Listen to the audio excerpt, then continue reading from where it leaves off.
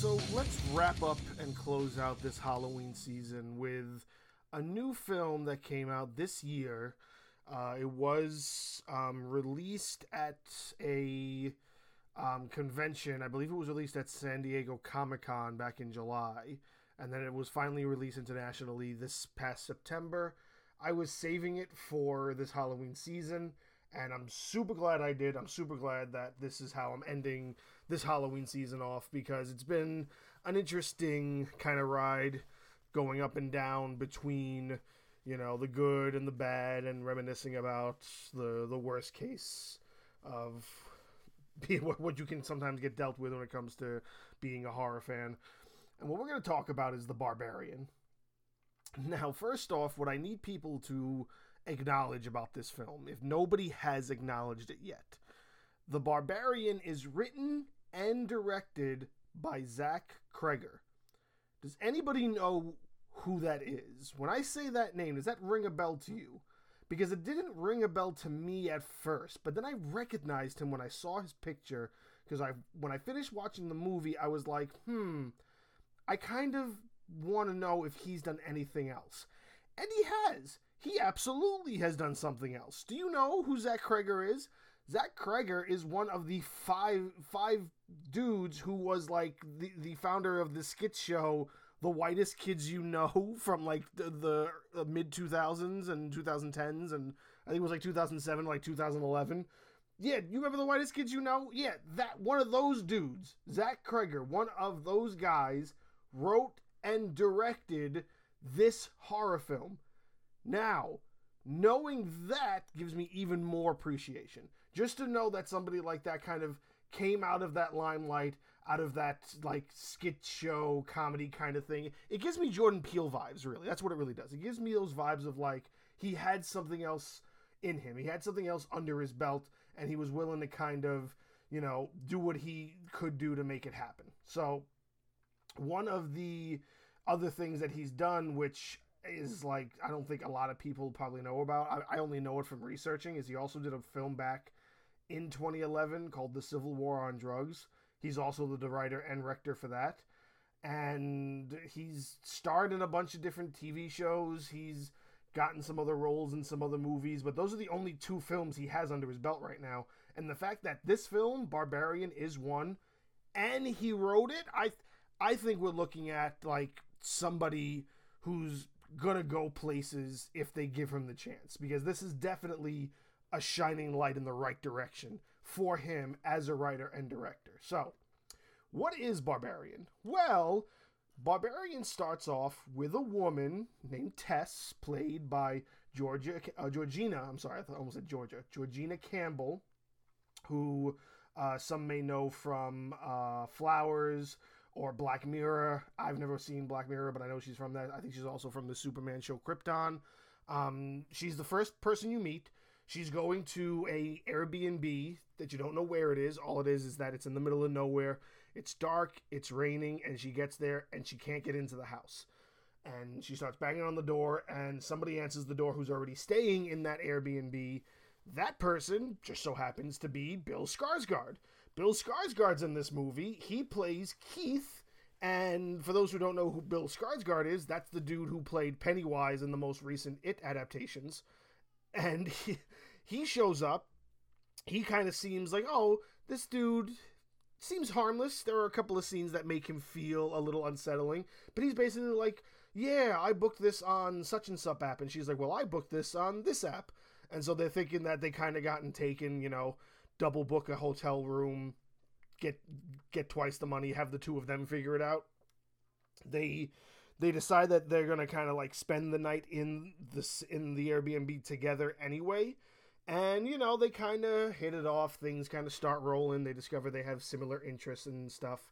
But creepy things are gradually starting to happen in the house. You get the feeling that Keith is kind of behind it. Like, maybe he himself is essentially, like, not who he claims to be.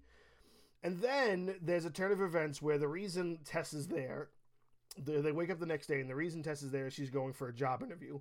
And the job interview is in Detroit. So in the neighborhood she's in is a very run-down section of Detroit that literally nobody else lives there but homeless people.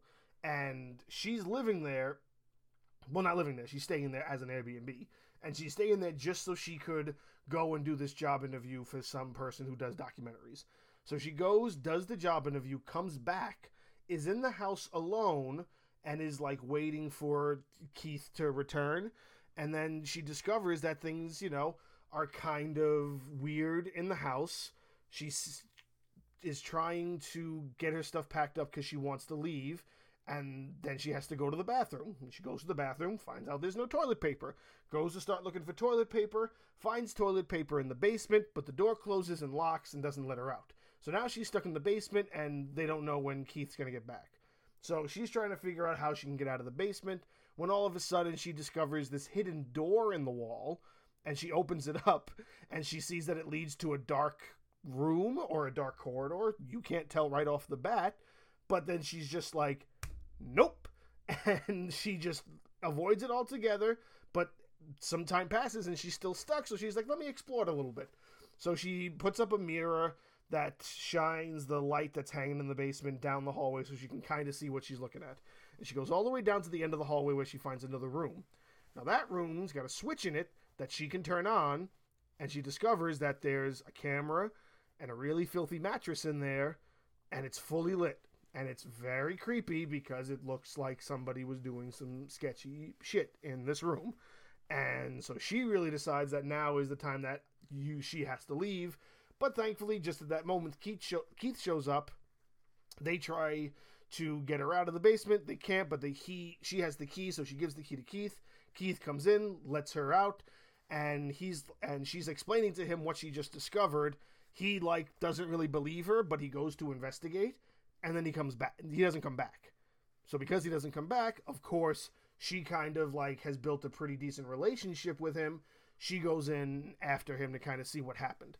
But of course, what you're thinking as the audience member, you're thinking, this is a little sketchy. This feels like something that is a setup and Keith's behind it.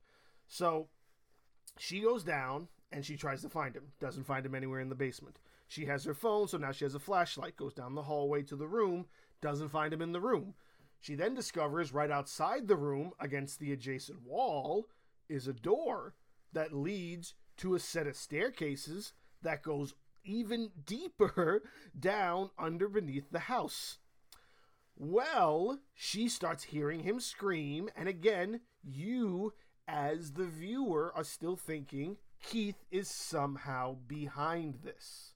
And of course, what does Tess do? Tess goes down and goes after him, because why not go after the guy you just met down a creepy staircase in a creepy hole in the wall in a creepy separate area of the Airbnb? It seems like it's, perplexing why anybody would do this, but, horror movies, am I right? So she goes down and she's trying to find him, and she's discovering it gets creepier and creepier. And then she kind of finds him, and he's running towards her. Oh no, he's crawling towards her in the blackness. And she's like, okay, I found you, we have to get out of there. And he's like, somebody else is down here, something bit me. And she's like, what are you talking about? Come on, we have to go this way. He's like, no, we have to go this way. And it's like, why aren't you listening to her? She came after you from that direction. You should go that way. But of course it stalls. And what essentially happens is, oh no, he gets attacked by whatever the thing is that's living down there, which you don't know what it is, but it's tall, it's creepy looking, and it's naked. And this thing bashes his head against the wall viciously, just bam, bam, bam. It's a full 30-second scene of just his death and his skull getting bashed, and then the thing looks at Tess and just starts screaming, and then it just fades to black. Now, you would think that that's maybe the intro to a movie.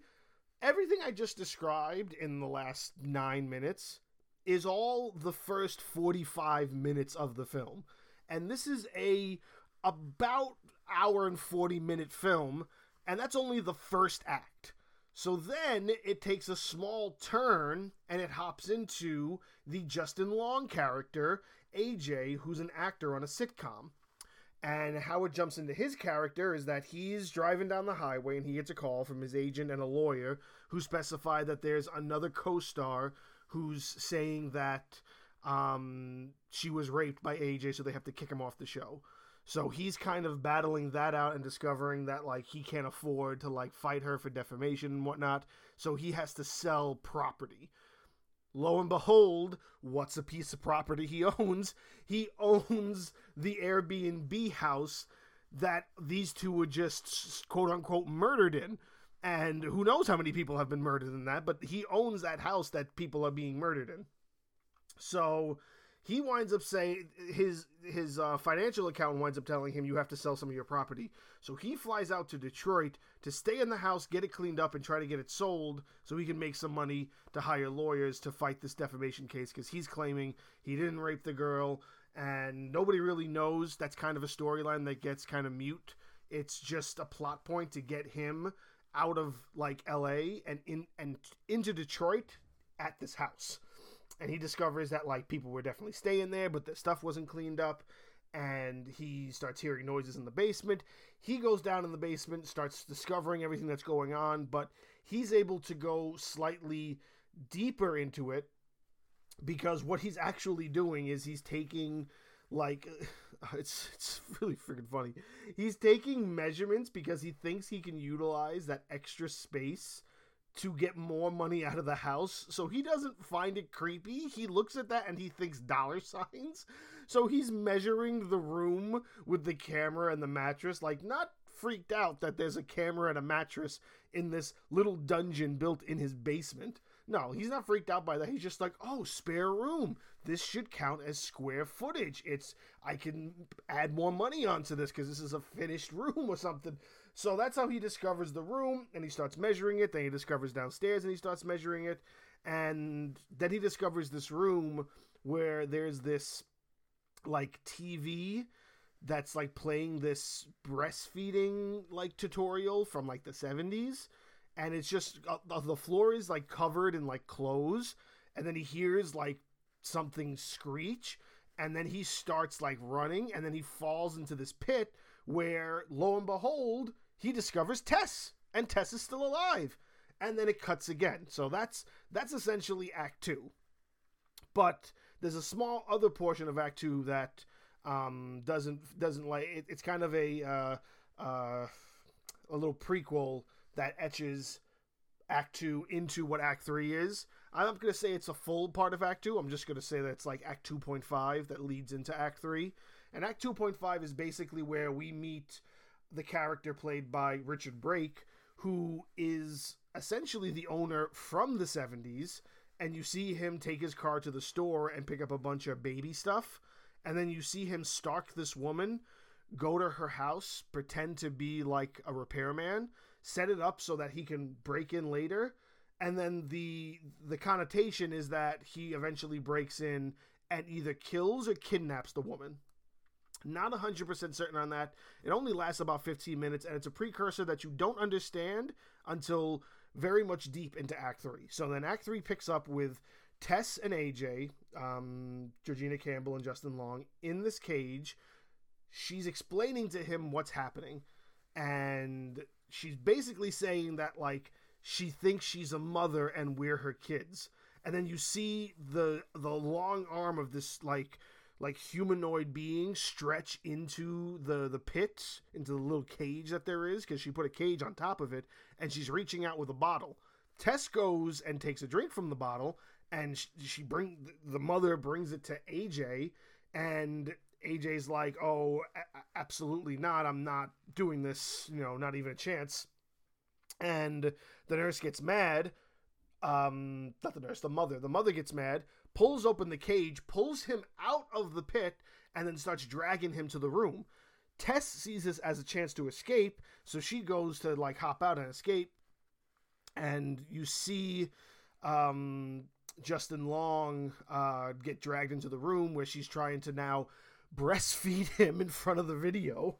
And she's going to escape out the way she came, and she alarms the mother by tripping over the tape that's in the hallway still from when he was measuring, and that alarms her. So the mother then goes and chases her out of the house completely, and Tess escapes. But Tess has been down there for a while, so she's really raggedy, and she tries to get help, but nobody like believes her because it's Detroit, and they're just like, this is just some crackhead that is trying to break into somebody's actual house, and the cops don't believe her. The cops don't take her seriously. They don't want anything to do with her.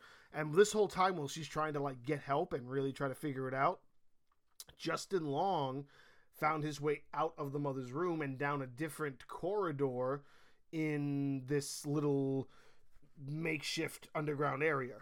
And in this underground area, he's found a room where he discovers the really old Richard Brake character, who that he then finds out actually kidnapped this woman, and I'm guessing like raped and mutilated her for a long time, because he's just got a stack of dresses, and the dress right on top is the same dress of the woman from the scene at the end of Act 2. So he's like helping him at first because he thinks he's just a crippled old man, but then he discovers what it is that he's done because the guy recorded everything, so he's playing it on VHSs in this little dungeon, this little like hobbit hut. And the guy pulls out a gun. You'd think he might shoot Justin, but no, he shoots himself because he doesn't want to get caught and he doesn't have the strength to fight anymore. So he just offs himself so he doesn't get like caught and arrested or whatever, even though he's on like a breathing machine, and who knows what they would actually do to him in that state, in the state that he's in. So Justin Long then takes the gun and he goes back out into the corridor to try to escape because there's no way out from the room he's in. Meanwhile, Tess has found her way back into the house. She's found her way back downstairs, and she's going down to try to find her way through to get Justin. She finds the room that she last saw Justin's character, AJ, and she's looking for him. And then all of a sudden she sees a light in the distance, but AJ doesn't see who that is. He just sees a figure. And then AJ shoots Tess, and she falls to the ground. And you're thinking, oh shit, she's done for. But thankfully, he picks her up and they run out of the house. And it's only that the bullet like hit her side. Now, right before I forgot to mention this. The way Tess gets into the house is that the mother chases her outside, but Tess got in her car and ran the mother down. So the car is sticking partially out of the house, and the mother was there because she had crushed the mother between her house and the car. As they're coming out, AJ's carrying Tess out because she's bleeding because he shot her. Now, the car is totaled because she rammed into the house. However, mother no longer is on top of the car. So what do? Instead of going back into the house to get AJ's keys for his car, they decide to just beam it down the road and hope for the best. And then they run into a homeless man who was like, you guys got to come in here. What was wrong with you? Why were you staying in that house? Blah, blah, blah. And he explains the story of the house. And the story of the house is the dude that Richard Brake was playing, Frank, is just that. He's a rapist. He's an abductor. And what he would do is he would pick up these women, kidnap them, rape them profusely until they got pregnant, force them to have the kids. Then, as those kids would get older, he would then rape those kids. And the way that the homeless guy describes it is you make a copy of a copy of a copy of a copy. And that's essentially what this creature is. It's this down the line, like incest child who grows up to be a mother who doesn't understand anything but what she really wants is to be a mother. And I'm guessing it's the last of the bloodline, and he can't give kids anymore or rape them anymore, essentially. So they think they're safe, but of course they're not. The mother finds them, murders the drug addict, the homeless guy. They try to escape. They run up this water tower. Of course, Tess is still weak because she's got a bullet wound. AJ, being a scumbag because you're led to believe that he's a real piece of shit, he grabs her and he throws Tess off the top of the water tower. What happens is the mother dives after her, and you'd think that, oh, that's just when they both die. But no, you peek over the edge and you see that the mother is lying on the ground with Tess on top of her. AJ goes down, realizes that Tess is still alive, is trying to help her.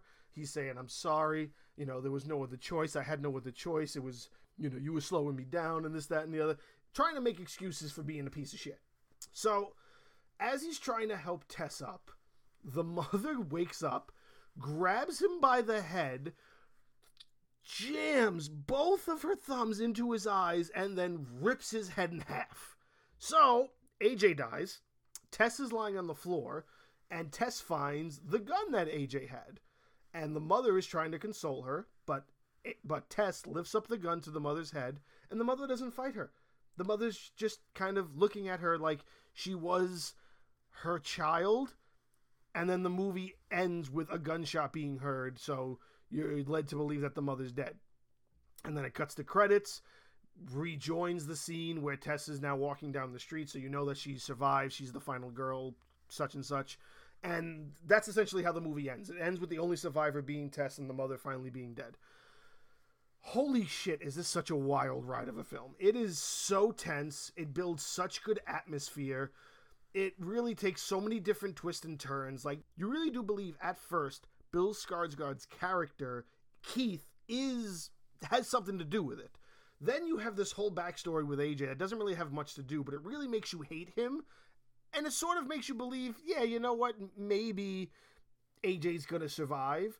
And the fact that there really is only one survivor out of, like, anybody who's really deeply involved in the story, and just what it is that this is truly about, because I'm watching it and I'm still trying to understand where Barbarian comes from. I don't know why it's called The Barbarian, but as far as I know, Zach Cregger,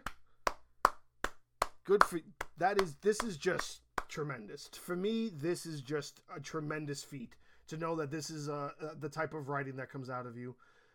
In all honesty, I hope you do more. I hope this gets all the critically acclaimed responses it deserves. It's got 92 on Rotten Tomatoes. It's like a 5.7 on IMDb. It's 78 out of 100 on Metacritic. It's 70% overall on like Google and CinemaScore. It's gotten A pluses and C pluses. It like 10 times its budget. I think it was worth like $4 million in budget, and it did like $40 million in the box office. Not, mind-blowing, but for a film that cost only $4 million, still pretty good.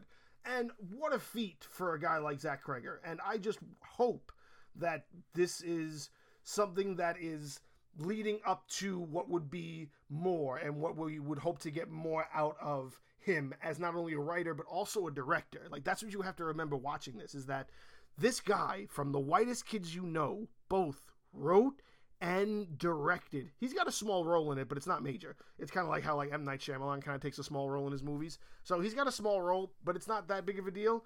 But he wrote and directed this film. And my hat's off to you. This is probably the best film right now that you could watch for the Halloween season. And it's just an overall really, really good scary movie. Totally worth sitting through. Totally worth all of the accolades it gets, all of the good ratings it gets. It is totally, totally worth it if you haven't seen it. I thoroughly recommend it. If I had more thumbs, this would get more thumbs. If I had more skulls, this would get more skulls. Whatever rating system you wanted to be, this is so, so worth it. Kudos to you again, Zach Cregger. Please do more.